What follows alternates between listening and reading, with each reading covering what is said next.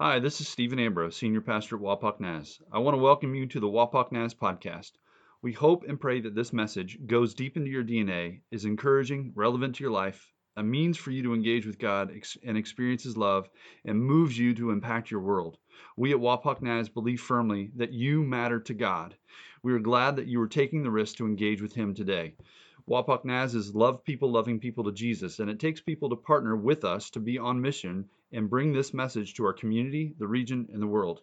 If you would like to financially partner with Wapak Naz to love people to Jesus, join us by going to our website at wapaknaz.org and becoming a financial partner. We thank you, we pray for you, we love you, and enjoy the message. There you go. Entrances and exits. You know, when I was thinking about this sermon and thinking about entrances, and my mind immediately went to movies and some of the classic entrances, like some of the ones we watched on there. Like, I remember watching Willy Wonka for the first time and wondering what on earth is going on. And obviously that clip was cut because it's like a 2-minute clip. Willy Wonka walking from the door all the way up there because he's hobbling the whole way and acting like he's got this limp, and then he just collapses there, right? The Darth Vader entrance in Star Wars. If you're not a Star Wars fan, you can't appreciate Star Wars to the full extent of that Darth Vader entrance. But that Darth Vader entrance is iconic. It's one of the best movie entrances of all times. And we see Indiana Jones coming out from behind the shadow. We see superheroes stepping in at just the right moment to save the day. Somebody we didn't expect to see, but out of the shadows, here they are.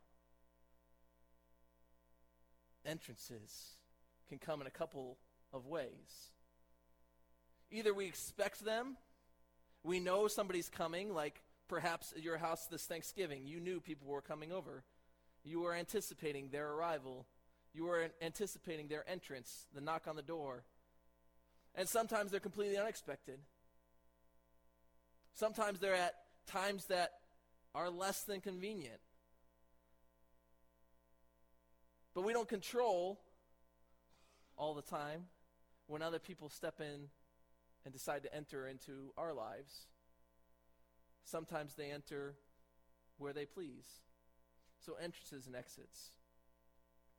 You know, as I think about those two entrances, those types of entrances, the expected and the unexpected, the expected is, to me, something that you look forward to, but man, it's not quite as exciting as the surprise, right?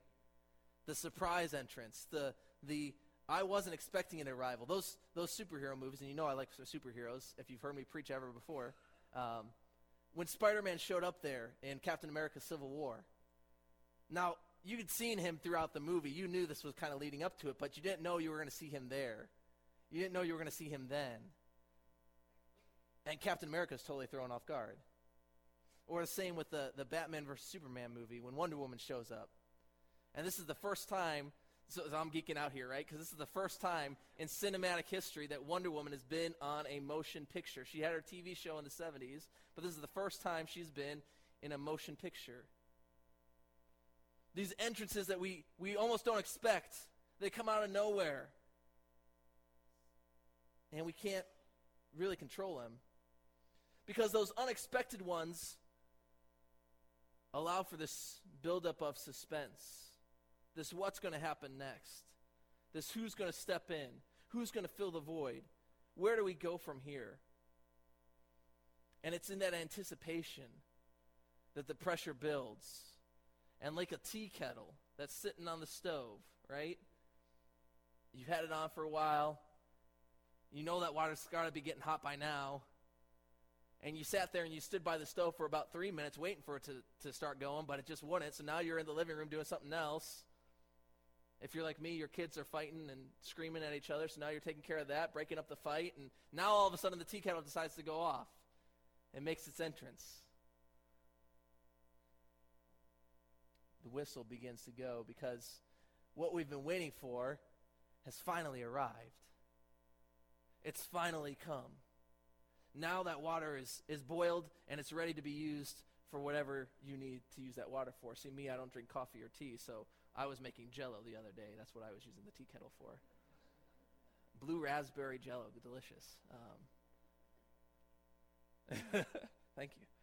So those clips we watched from those movies, perhaps you are familiar with some of those movies. Perhaps some of those movie franchises are some of the franchises that you really enjoy. But I hope whether you knew those movies or you didn't, you could see kind of the picture of these entrances that were something epic, that were something out of the ordinary. There was something bigger happening there than just whatever. And of course, there's more in movie history that we didn't include.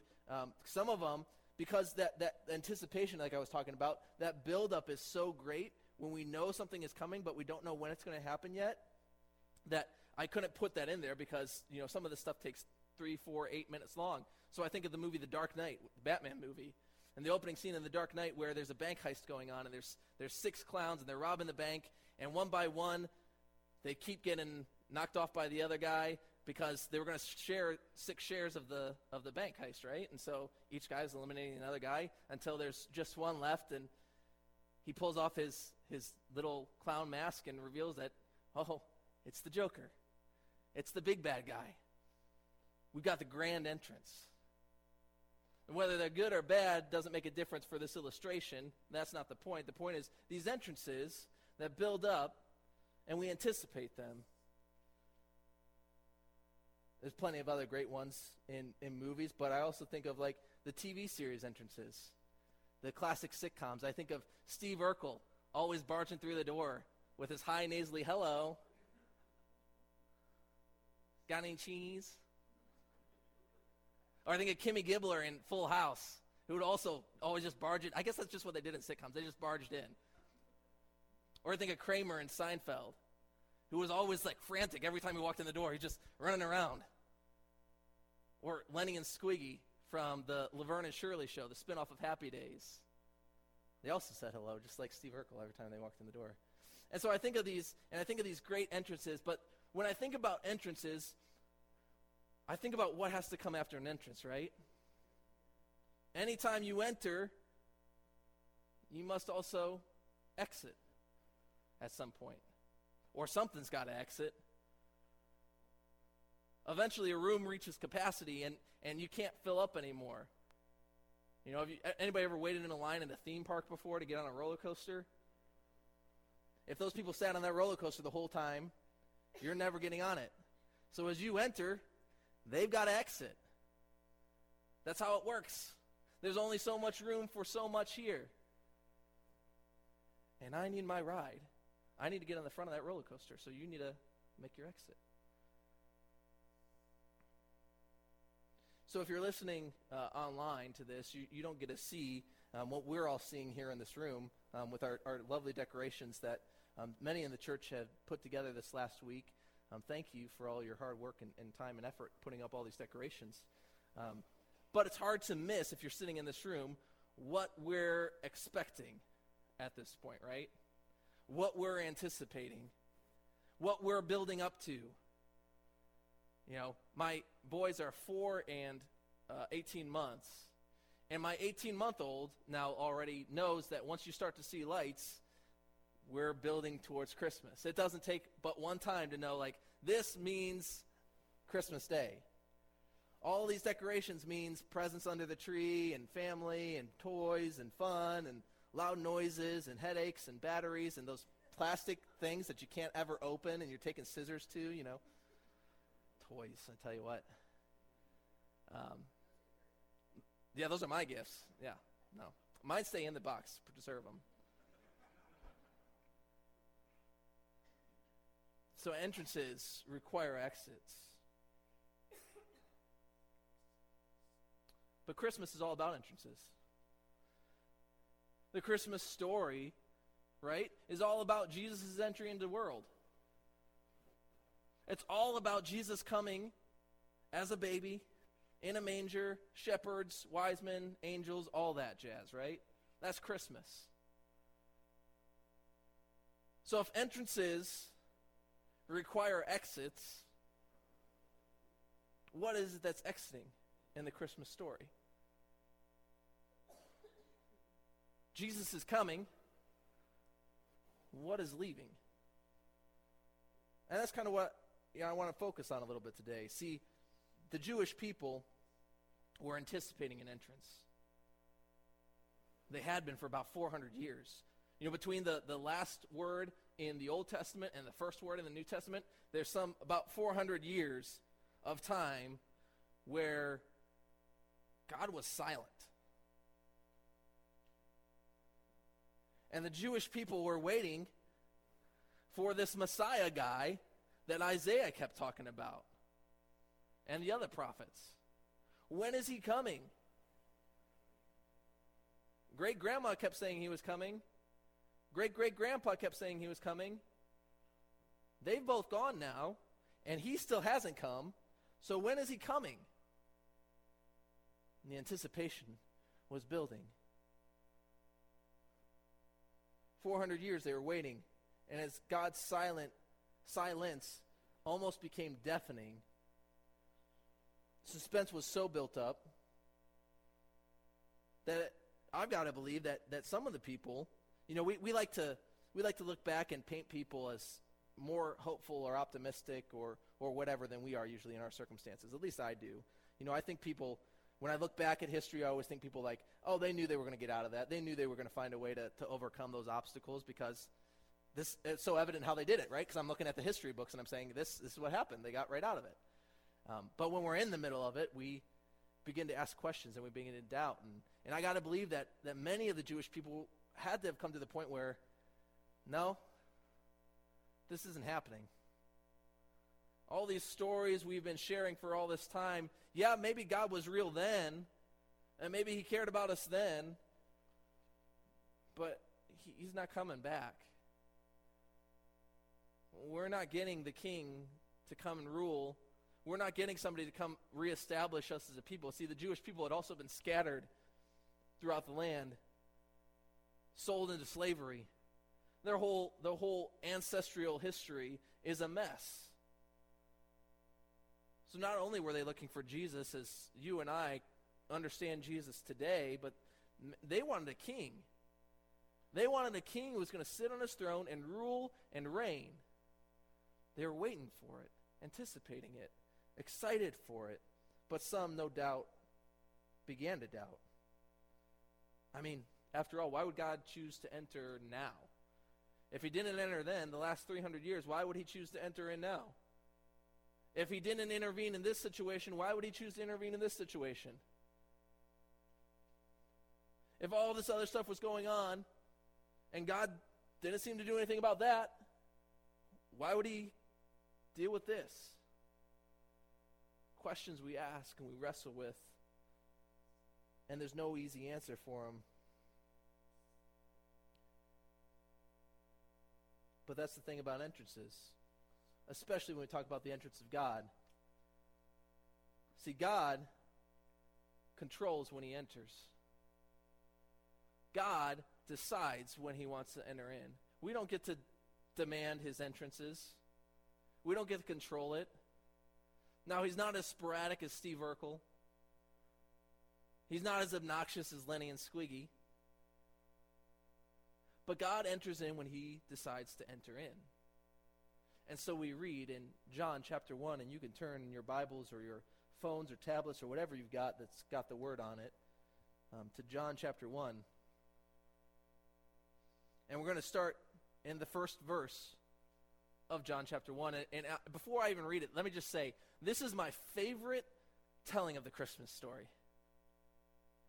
And you might be saying, looking at this, thinking, well, this isn't really the Christmas story. What about all the angels and shepherds and wise men and all that stuff? Yeah, they're not in this story. They're not in this telling that John tells of the Christmas story. But in John's telling of God's entrance into life, the Christmas story is according to John. Man, I see a picture of God in a way that blows me away sometimes. And maybe that's just me personally. But I love this telling of it. So John chapter 1, starting in verse 1, we'll go through verse 14. Says this, in the beginning was the Word. Notice capital W there. Proper noun, name of a person, place or thing. In the beginning was the Word, and the Word was with God, and the Word was God. He was with God in the beginning. All things were created through him, and apart from him, not one thing was created that has been created. In him was life, and that life was the light of men. That light shines in the darkness, and yet the darkness did not overcome it. There was a man sent from God whose name was John. This is not the writer John. This is John the Baptist it's referring to. Said he came as a witness to testify about the light, so that all might believe through him. He was not the light, but he came to testify about the light. The true light that gives light to everyone was coming into the world.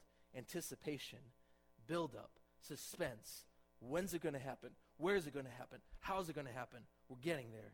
Verse 10, he was in the world, and the world was created through him, and yet the world did not recognize him. He came to his own, and his own people did not receive him. But to all who did receive him, he gave them a right to be children of God, to those who believe in his name, who were born not of natural descent, or of the will of the flesh, or of the will of man, but of God.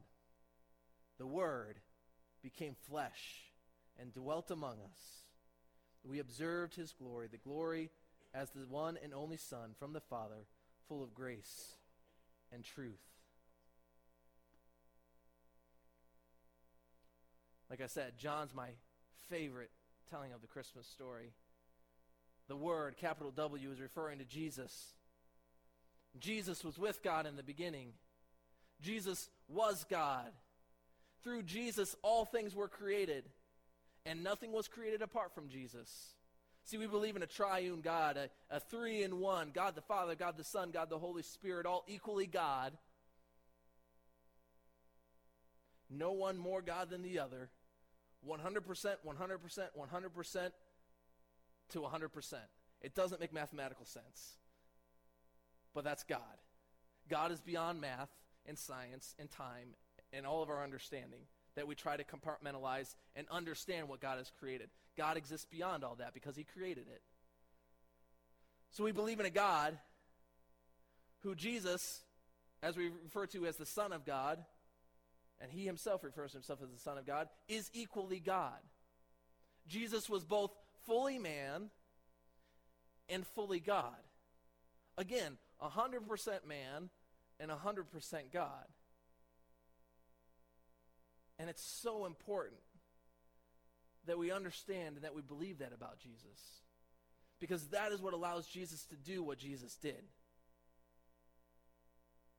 Jesus being both 100% God and 100% man allows Jesus to do what Jesus actually did.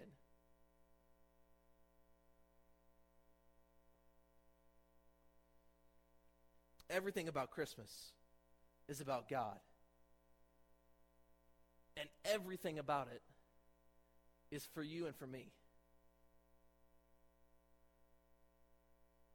I think sometimes we think that promises and blessings and gifts and stuff like that are for other folk.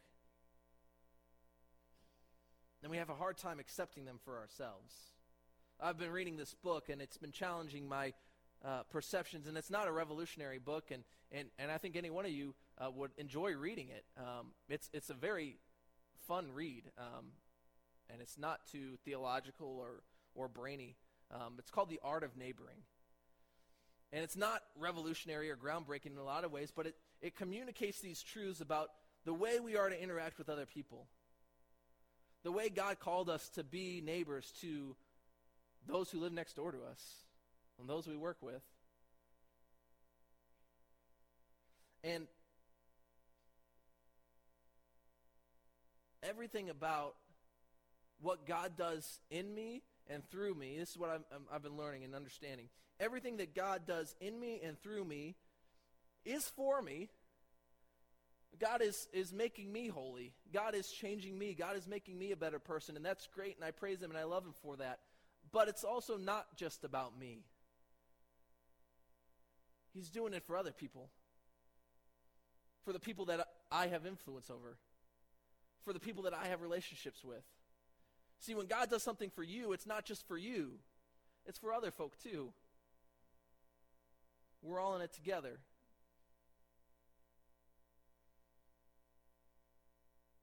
God gained nothing personally by stepping into flesh, but he did it anyway.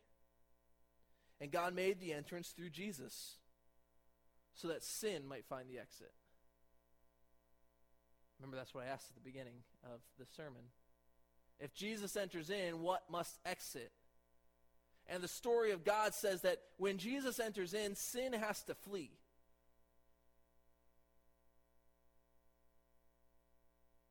The sin that captures us, torments us, burdens us with guilt and shame, it has to leave. Because Jesus is holy. Because Jesus is God. Sin has no place in the presence of God. And so he pushes it back. And the imagery that's used in John is that of light and darkness. That's the analogy that's being drawn there, is that when you turn the light on, the darkness flies to the corners, right? When you go into your house at night and you've hit the light switch on in the living room, the darkness spreads as far away from the light as it can because it can't coexist with the light. Lightness overpowers it. And so Jesus overpowers sin. Sin has to exit, has to flee. A lot of times we have this feeling that, I can't get over sin. I can't beat sin. I can't fight against sin. It's just too powerful. But the truth of the matter is, if you believe in Jesus, if you've accepted Jesus as your Lord and Savior, sin has to flee from you.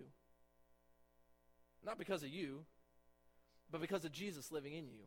There's a great image that I just love, and I see it every Christmas season. I don't know if you can make everything out in this image, and I'll kind of try to point some of it out to you.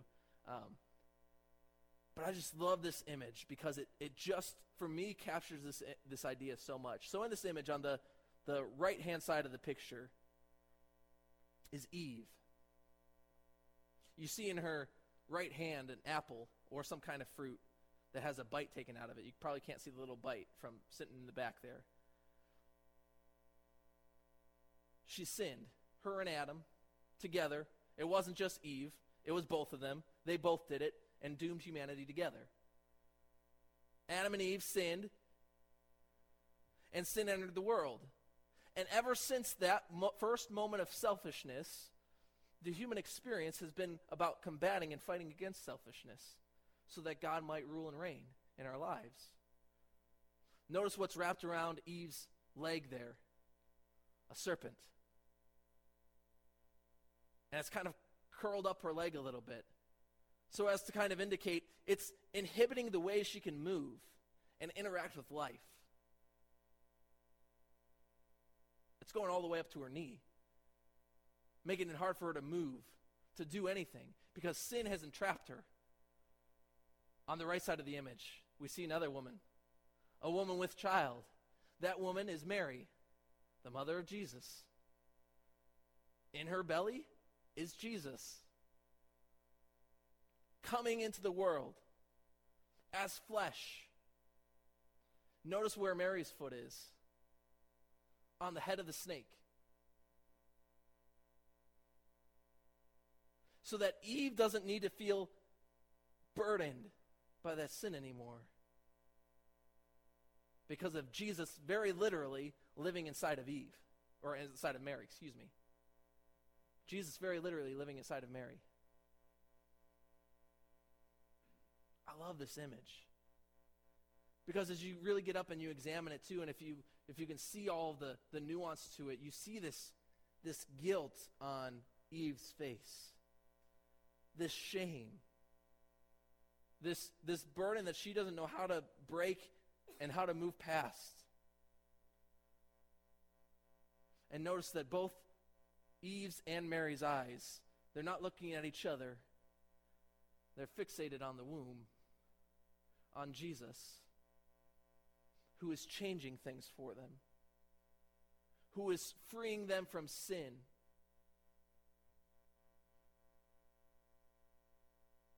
Sin has to exit when Jesus comes and enters in.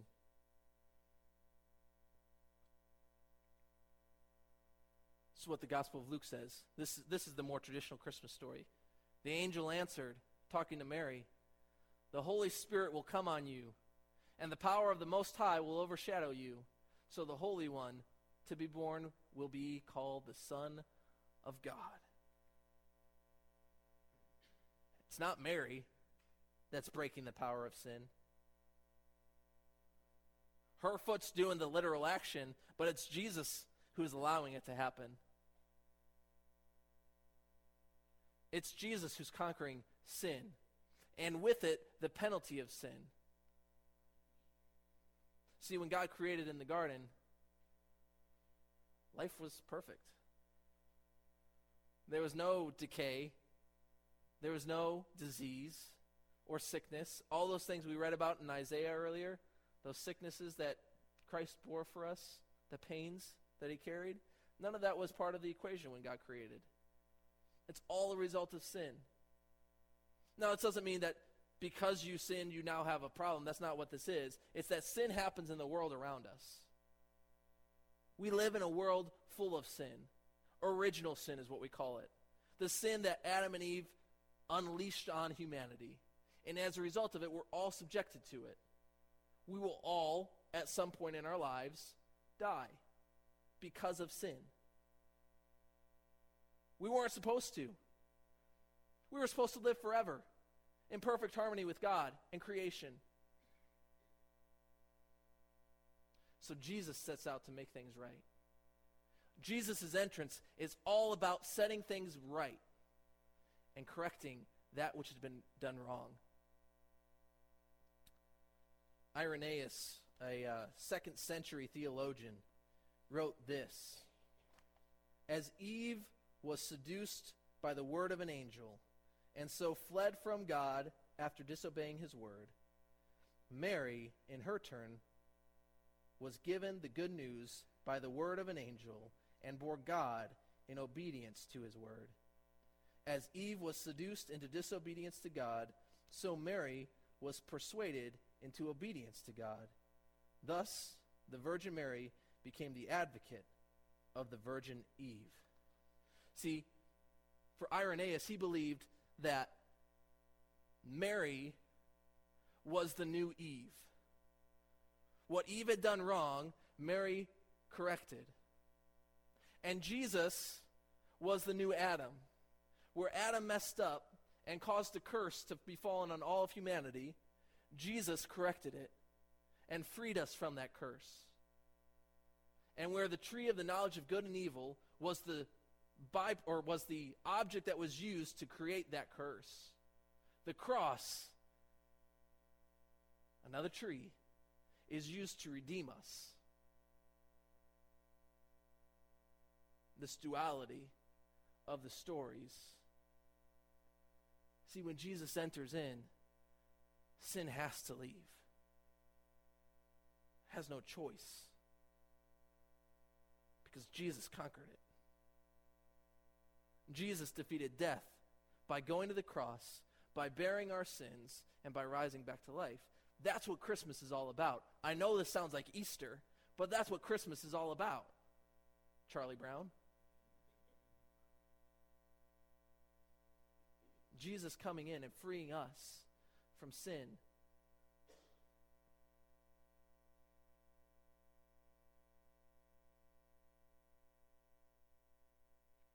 Ever since Adam and Eve's first sin in the Garden of Eden, sin had made its grand entrance. And sin entrance was far more menacing than Darth Vader's entrance in the first Star Wars film.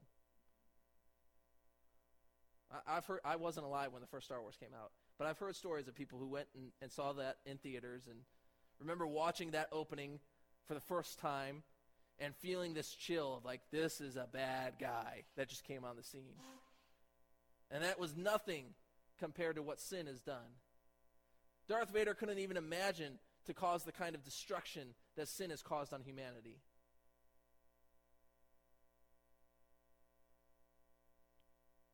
And we're subjected to it.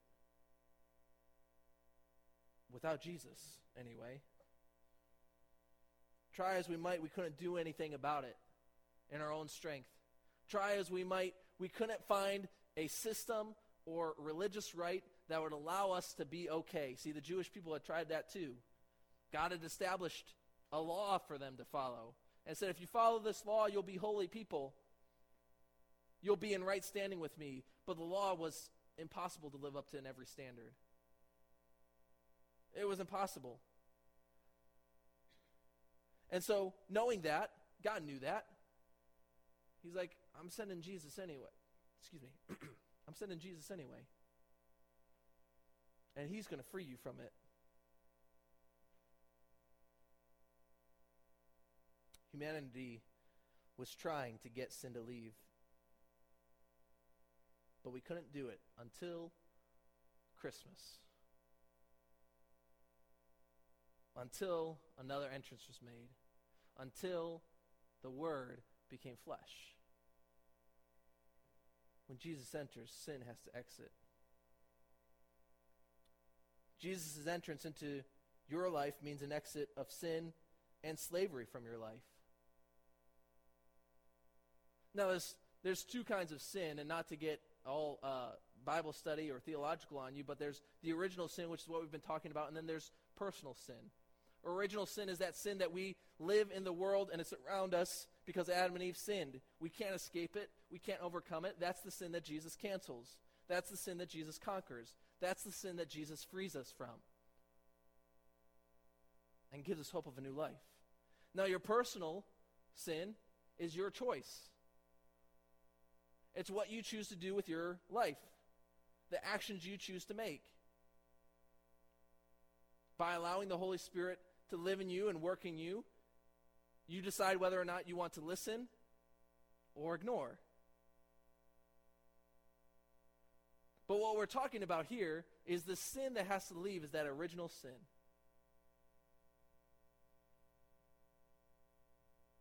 And the Holy Spirit will help you with your personal sin. Jesus came in to break the curse of original sin. It's Christmas. Christmas isn't just a day. It's a condition of the world. It's where we are. It's what we are living in.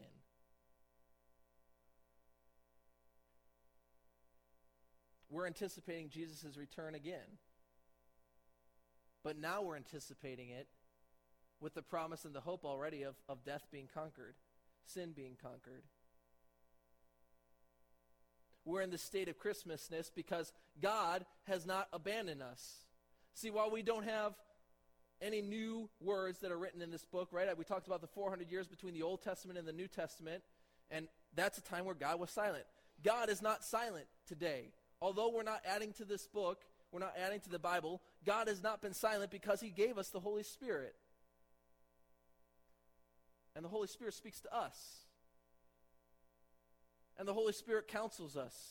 And the Holy Spirit convicts us. And the Holy Spirit encourages us. And the Holy Spirit shows compassion to us. And mercy. And grace. And love. And forgiveness. I was talking with somebody a couple weeks ago, and we were just having a little chat, and they were struggling with accepting that God had forgiven them for whatever it was. They were struggling with being okay that whatever they had done wrong, that God actually would forgive that.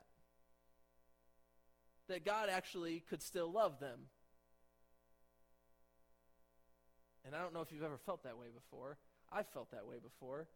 It's a miserable place to be. When you feel like your sin is so much worse than everybody else's, that God can love everybody else and forgive everybody else's sin except yours. Well, it's a lie that the devil tells you as he wraps around your leg like he did with Eve in that picture. There is no sin that is beyond God's reach of love, compassion, grace, forgiveness. What stops us is our willingness to accept it. Our willingness to allow Jesus to enter in so that sin has to flee. Our willingness to allow the Holy Spirit to enter into our lives so that we might speak life into other people. Sin cannot coexist with holiness. Holiness casts it out. And holiness descends on all of us by simply accepting that Jesus Christ entered this world to save us from our sins and to conquer the grave. You might not feel like a holy person. If you have accepted Jesus as your Lord and Savior, guess what? You're a holy person. Whether you want to accept that or not, you are. God has declared it, and you can't take it away from him because God has declared it. When Jesus enters in, sin has to flee. Whether or not you think you're loved, or whether or not you think you deserve any of that love, just by virtue of God declaring it, you are holy and you are loved. You need to hear that today? You are loved. Despite what you feel like you have done that can't be loved past, you are loved by the Creator of the universe, by God Almighty, who had no beginning and has no end. God, that God, big, big, big, big God, loves you. And you can't make him stop.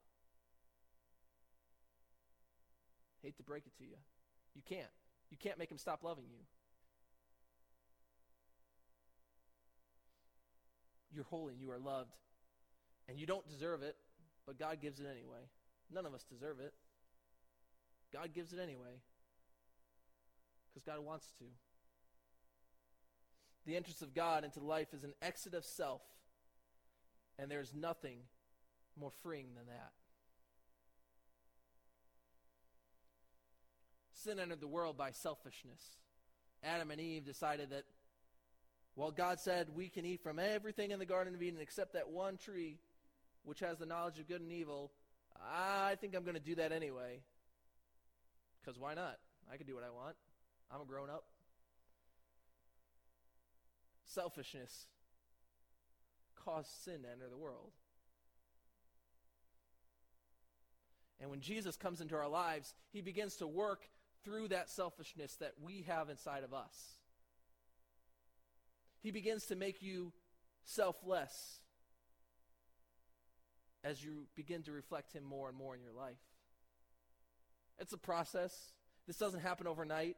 You don't go to bed one day not following Jesus, and then you accept Jesus, and all of a sudden you don't have any selfish thoughts the rest of your life. That's not how it happens. We all have selfish thoughts still, because we're living in this world where sin exists around us. But God can work in you and begin now to make you into the person he wants you to be for the rest of eternity.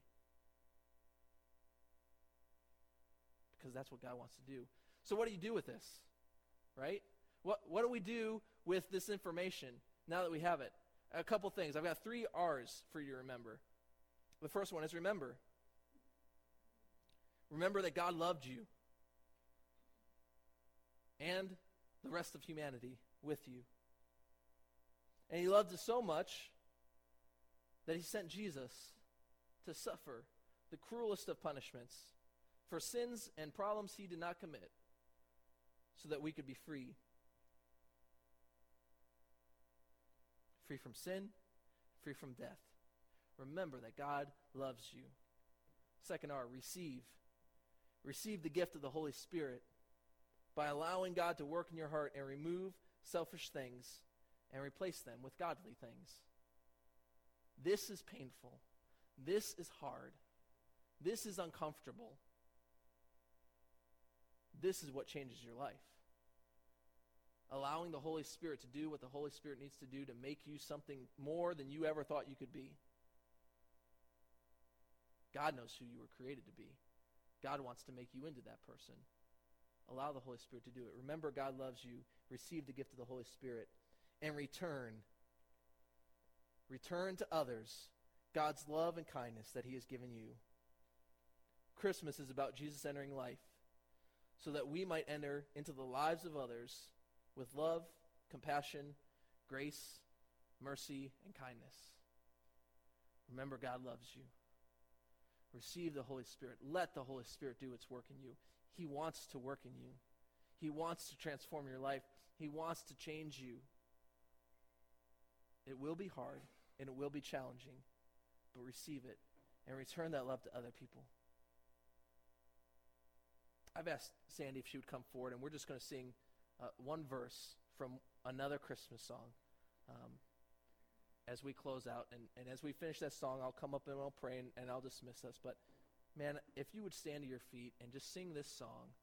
It's a song of declaration, once again, for Jesus to come into our lives. Make it a song for you personally today. Would you invite Jesus into your life to begin to change things, to begin to make your life different than it already is? Heavenly Father, we don't get to control when you speak into our lives and when you begin to call us to do radical and life-changing things.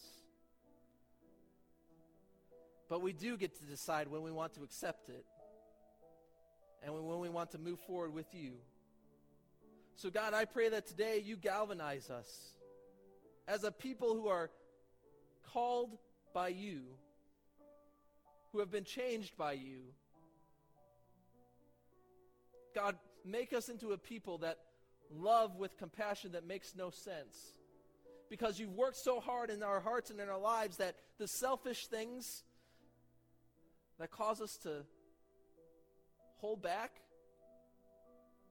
have been washed away by the blood of Jesus. That Jesus, you are what's reigning and ruling inside of us. And because of it, our lives are changed and the lives of others are changed. So we invite you this Christmas season and all year long to come. Come, Emmanuel. Be God with us. Live with us. Move with us. Share with us. Encourage us. Teach us. Love with us. Give with us. Be with us, God. And Lord Jesus, will you continue to make us more like you today than we were like you yesterday? For it's in your name we pray. Amen. Thank you for listening to the Wapak Naz podcast. We hope you are moved deeply to step into God and the hope and future He has for you, and that you are moved to be salt, light, and yeast in your community and to love people to Jesus.